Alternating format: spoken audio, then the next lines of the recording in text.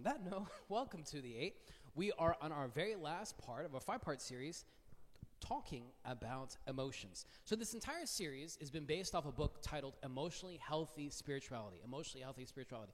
And something that very fascinated me about the segment of the book in which we'll talk about today is they asked this question in the book. He kind of talked about it, and he did like this informal survey. Why do you make Sunday church a habit? I know probably the grammar is not right, but why do you make going to church on Sunday such a habit? Why do you prioritize that? And this survey question was asked to a wide array of people. And it was super fascinating people's answer on why do they go to church on Sunday. And I want to share with you some of the responses that came from the book. Some people said, I'm forced to.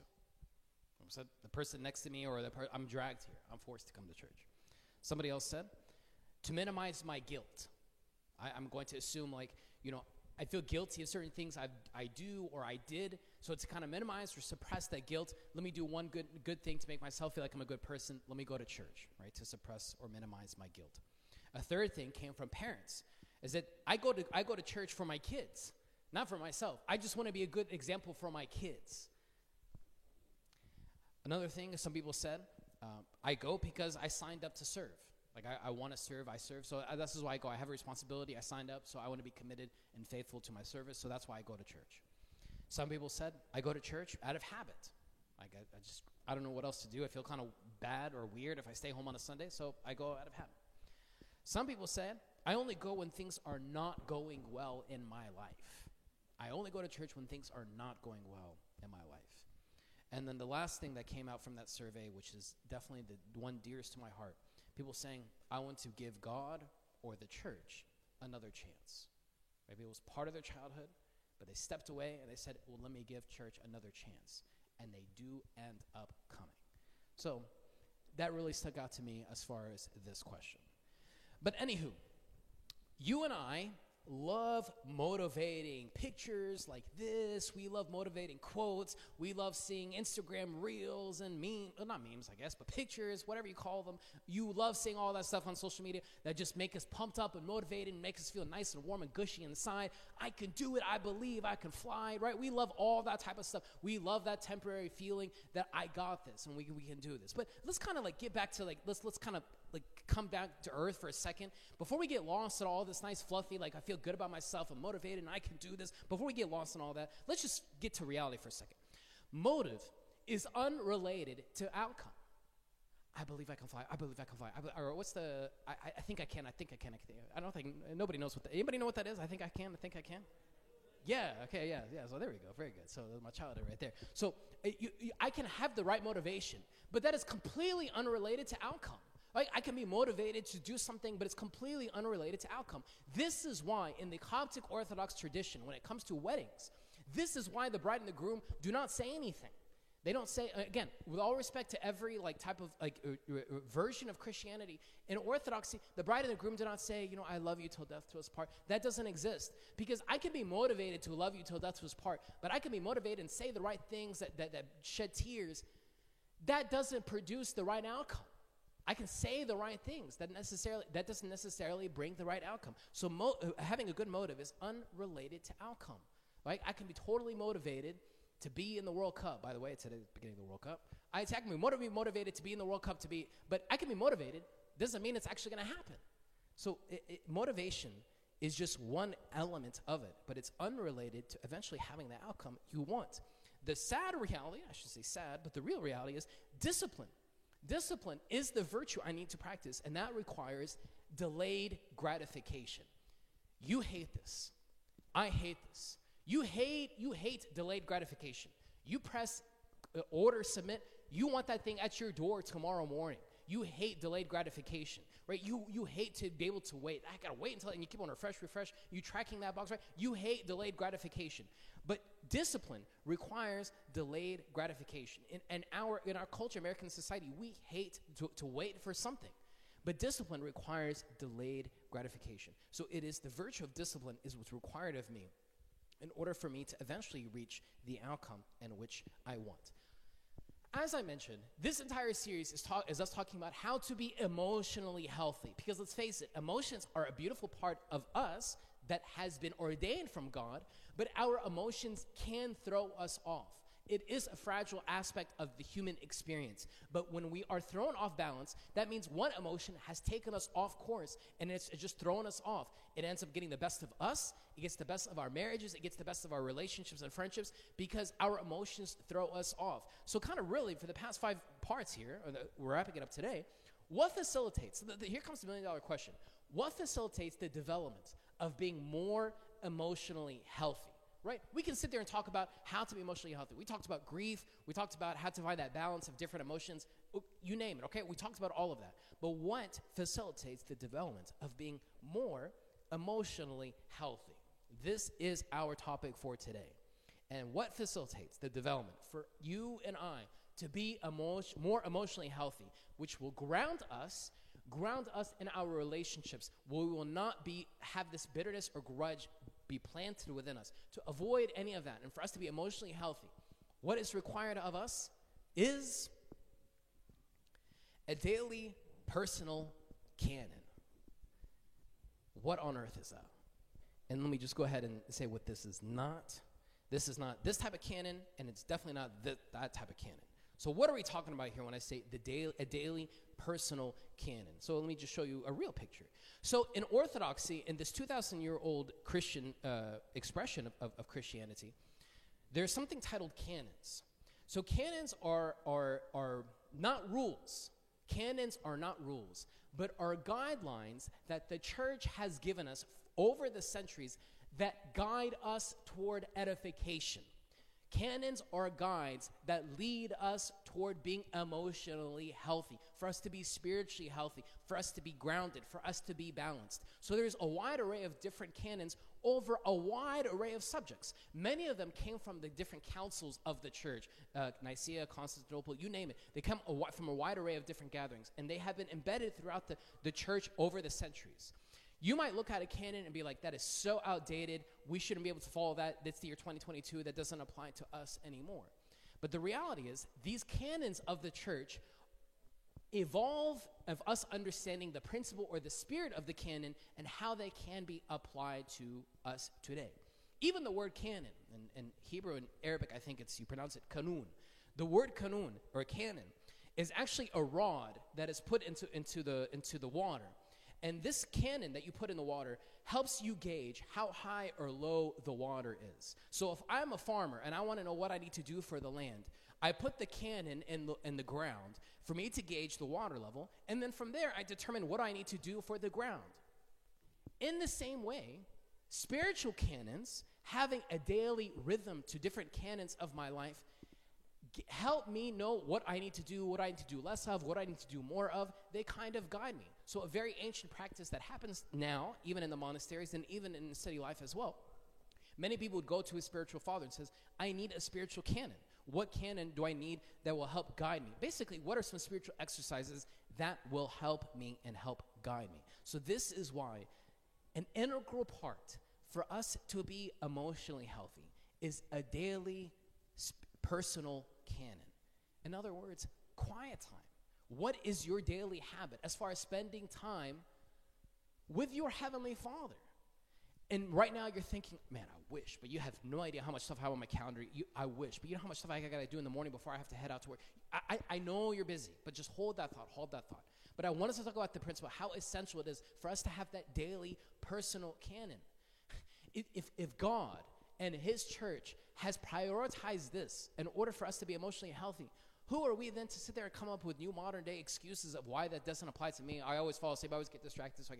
You're not alone. But it is essential for us to be healthy to have this daily personal canon. So again, canon is a code or a standard or a measure for me to know the direction I need to go for my edification. It's something in which you pre-decide. It's nothing you wake up tomorrow, do I have time to have a quiet time or not? It's not something you decide tomorrow morning. It's something you pre-decide. You determine it beforehand. It becomes part of your lifestyle. It becomes part of that daily rhythm, to the point that it becomes part of your daily rhythm that when you do miss a day, you feel off. It becomes a daily rhythm to your life. It becomes something you pre-decide. When you do this, this is how it becomes embedded into the very fabric of your daily and weekly schedule. You already have daily canons when it comes to brushing your teeth, or at least you hope. I hope you have that, right? You have a daily canon of brushing your teeth. You have that. So all this, you don't see it. You don't see the fruit of you brushing your teeth tomorrow morning. You don't brush tomorrow morning and be like, that was the best decision I made, man. Look how white my teeth are. You don't say that because it's something that compounds on top of each other. Discipline requires delayed gratification. Discipline requires delayed gratification. Apply this to every aspect of our lives. We want things instant. We talked about that issue. Why wasn't it solved right then, right? We want things now. But discipline requires delayed gratification. It is so tempting for us to be churchy. It's so tempting for us to be churchy and not Christ-like. What do I mean by that? It's so tempting for us to go through the motions of church. I need to get to church by this time. I can't be too late. Definitely don't want to go too early. I go through church, and I go this Sunday. I want to make sure I go every week, right? You start going through the church emotions. Oh, it's time for fasting. All right, time for fasting. Oh, we got holy. Okay, and you go through the motions of just doing church. It's tempting to get stuck in that cycle, as opposed to becoming more intimately like Jesus. This requires us to be able to look within ourselves and for us to attain that emotional health. So this is why, as Sandmark Church, we have a mission statement. We exist to be connected to the fullness of life. We also have 3 core values: come as you are, transcendent worship, and become the light. But if I kind of look further into the second core value here, transcendent worship, every word is intentional of how we wrote this. Liturgical, which is communal, which is corporate prayer, churchy. Liturgical and personal worship points us to something so much bigger than ourselves. Our participation in the sacramental life is the foundation of our ancient faith and allows us to enter into a transformational life in Jesus. So it requires both. It requires the communal, corporate worship, liturgical worship. It does require the personal. But let's be real. It is a little bit easier, at least for me, I feel it's a little bit easier to be connected to liturgical worship, right? Because it might be a little bit easier because I'm connected with others. Just psychologically, when I see other people praying, I'm more engaged. But the personal canon, that personal quiet time is essential. So we need the balance between the both. Why am I saying all this? You want to be more emotionally grounded. You want to be emotionally healthy. Sometimes a bitterness, a grudge, an anger, a jealousy, you name it, does throw us off. But what will help us recenter ourselves is building this daily rhythmic canon to our lives. And nobody better to look at of how to have this daily rhythm than Jesus. And I want to share with you some evidence from early followers and researchers and gospel writers on how Jesus emulated this, how Jesus became the icon of finding that balance and that daily personal canon. So this is from St. Luke, a physician. He did this from his research on Jesus. He said this: the news about him, Jesus, spread all the more. So the crowds of people came to hear him and to be healed of their sicknesses. But Jesus often withdrew to lonely places and prayed. So St. Luke records, more and more people were coming to him, but Jesus withdrew. Think about what you and I do. More and more stuff is added to your plate. More and more is pushed on you to do. What do? At least for me, I don't do this. He withdrew to lonely places and prayed. You know why you and I hate lonely places? We feel alone. But can we get to a point for us to be in a lonely place but not feel alone? We hate stillness. We hate quietness. But for us to be in a lonely place and to embrace the reality of us not being alone, it's so difficult in the beginning. It's so difficult in the beginning. But it is a muscle in which we need to build. So as the demand and responsibilities on Jesus became more and more, as St. Luke records, that he often withdrew himself. And at least for me, my first thing is like, you're Jesus, you're God. You only got X amount of time left on this earth. Just go hard, man. Just go. Heal. Right? Just push. But he's becoming an icon for us, that as our responsibilities grow, how essential it is for us to prioritize. But the first thing that we take off our schedule is church, is quiet time. That's the first thing that has to go. And then we wonder, how are we off emotionally? maybe we need to prioritize this personal canon. Another example written by St. Mark, our patron saint, very early in the morning, right? Again, morning.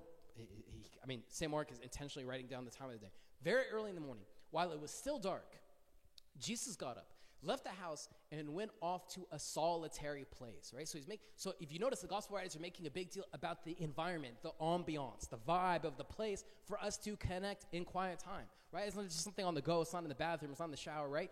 There's something about the setting for us to be connected. He left the house and went off to a solitary place where he prayed. Simon and his companions went to look for him.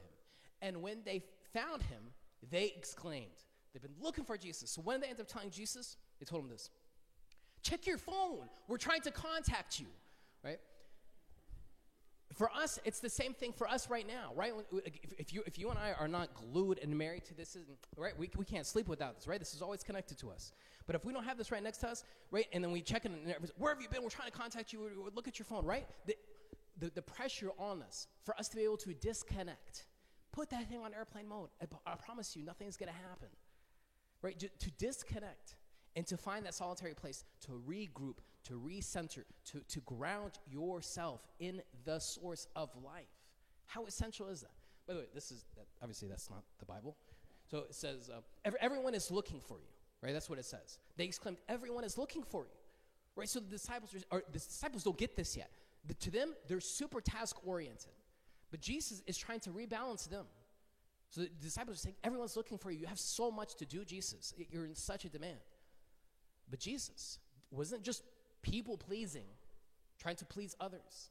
But he understood he needed to ground himself in being emotionally healthy. So that daily, rhythmic, personal canon is critical.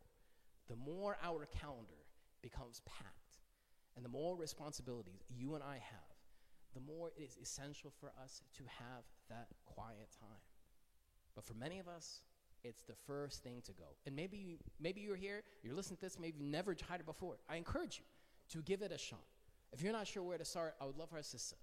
But to just start and to build that rhythm, I promise you will notice something beginning to change within you. The perspective of how you look at that annoying person, every time you get agitated, you'll notice something is beginning to change because you're prioritizing and beginning your day, your week with that.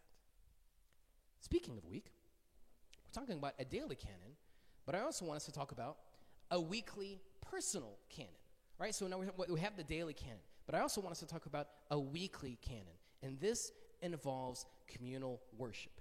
And another word for communal worship, or another word for Sunday, I should say, is the word Sabbath. Sabbath, and here's the Hebrew there for anyone who might know Hebrew. So what is this weekly rhythm of having a Sabbath? So the word Sabbath means to cease, to stop working, to cease or to stop working.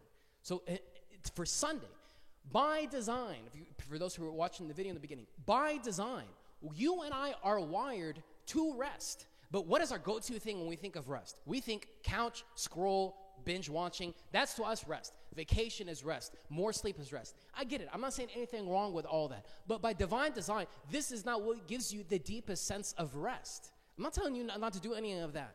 But we need to ask the source of life, how am I wired? How am I wired to find rest? And it is in him. It's that quietness. It's beginning or ending the week, however you want to look at it, the 8th day, as the video alluded to, in communal worship, in liturgical worship, is prioritizing Sunday. But for us, things come in our schedule, and we just say, or we decide on Saturday night, I'm not going to church. But it's a decision we need to prioritize. Why? You are wired that way from God. So who am I to go against that? So I need to find that ultimate source of rest. Not from the next vacation, not from that thing, not from whatever, but that ultimate source of rest is being in his presence and abiding within him sacramentally. You know, there's something nice in the liturgical prayers of the church. There's something called the Litany of the Travelers. Litany of the Travelers. Litany is just a fancy word for prayer. So there's a prayer in which we pray for those who are traveling. Those who are traveling by, and the church becomes very elaborate, and it's saying we pray for those who are traveling by rivers, lakes, roads, air, or those who are traveling by any other means, everyone, everywhere. Lead them to lead them to a haven of calmness and safety. Right? This is the gist of the prayer. But do you know what day of the week this litany is never prayed? Sunday. The rites of the Orthodox Church, the canons of the church. By the way, I totally forgot about my prop. This is one of my favorite books from seminary. It's called Orthodox Canon Law. And you can look at some of the canons and see how they're interpreted and how they're applied into the church. So it's a fascinating topic, but totally off topic. Where was I? Canons. Sunday. Thank you. I need to prioritize. So the Litany of the Travelers. Litany of the Travelers is never prayed on Sundays. Why? Because the church in the early centuries understood nobody's traveling on Sunday. You travel throughout the week, but then you are back home. You're back at a home church. You're part of the church family on Sunday. This is why the church does not pray the Litany of the Travelers ever on Sunday, because the church understands this is a time for us to group.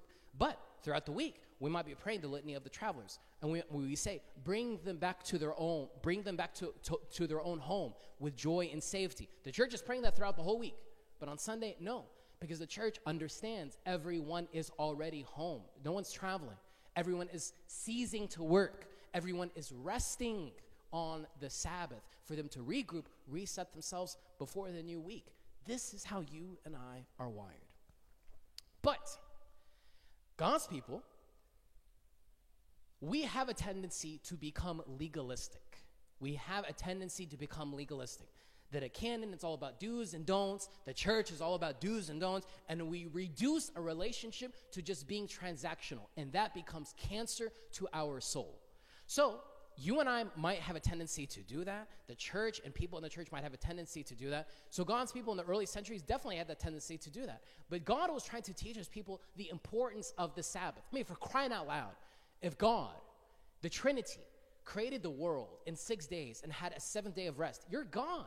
You're uncreated. You're omnipotent. Why on earth do you need rest? He's showing us the rubric. He's showing us the framework and how we are designed to live. So God is embedding that back into humanity for them to understand the idea of rest instead of them falling into this rabbit hole and this trap of just go, work, pack up the schedule, and then Sunday's my only day I get to sleep in. That's why they call him Father Nate. Man. Anyway, right? So Jesus said this. The Sabbath was made for man, not man for the Sabbath. Jesus is telling the Sabbath, this day of rest, is for you. This is for your salvation. This is for you to be emotionally healthy. I'm not putting this upon you for you to be a Debbie Downer and for you to kind of just throw off everything else you got to do and all your responsibilities. No, Sabbath is made for you. Like what is Jesus saying? Rest is for you. This is how you're wired. You're not wired to just put pedal to the metal and just go all the time. This is not how you're designed. The Sabbath was made for man, not man for the Sabbath. Another example from Deuteronomy, what Jesus told the chosen people, the Jewish people.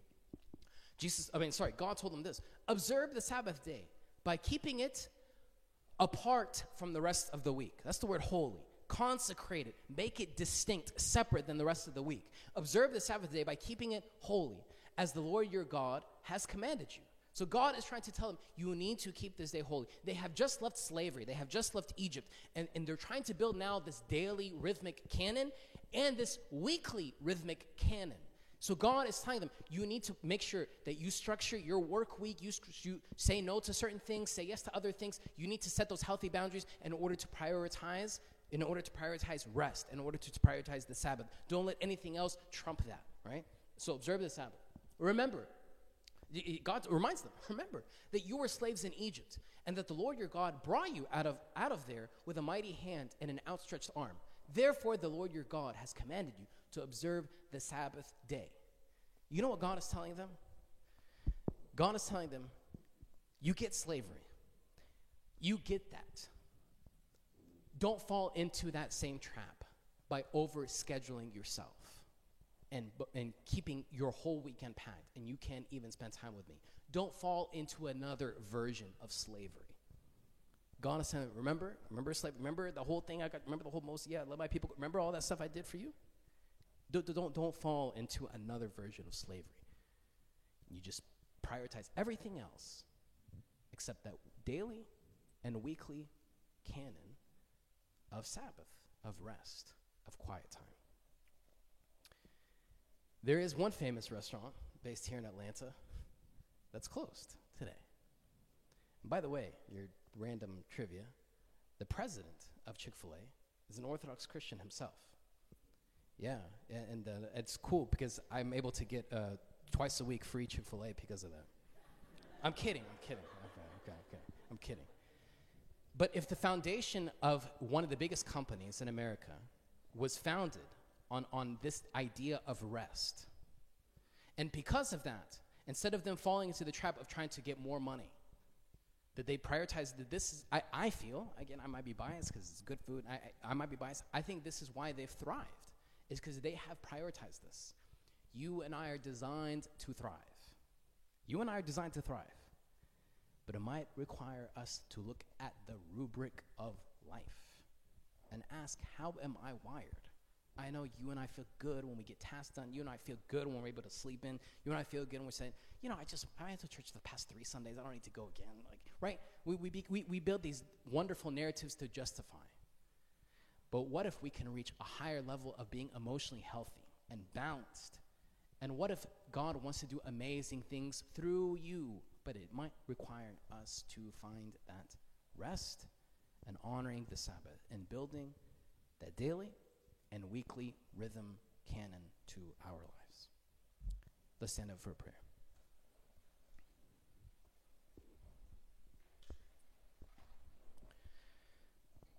In the name of the Father, and the Son, and the Holy Spirit, one God, amen. Lord, it is through you in which we find our lives.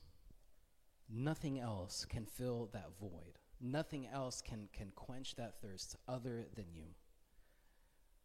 Lord, we live in a world that's always on the go, and there's tremendous demands and responsibilities on all of us. But Lord, I pray that we do not fall into the trap, that the first thing that we remove off our list to create that space, to create that margin, is not our quiet time, is not church. But Lord, give us that boldness to be able to set those healthy boundaries, for us to say no to certain things in order for us to say yes to you, in order for us to find rest in you. Lord, help us to find that balance emotionally. Give us strength to find that balance in just our daily and weekly schedules, for us to prioritize being in your presence.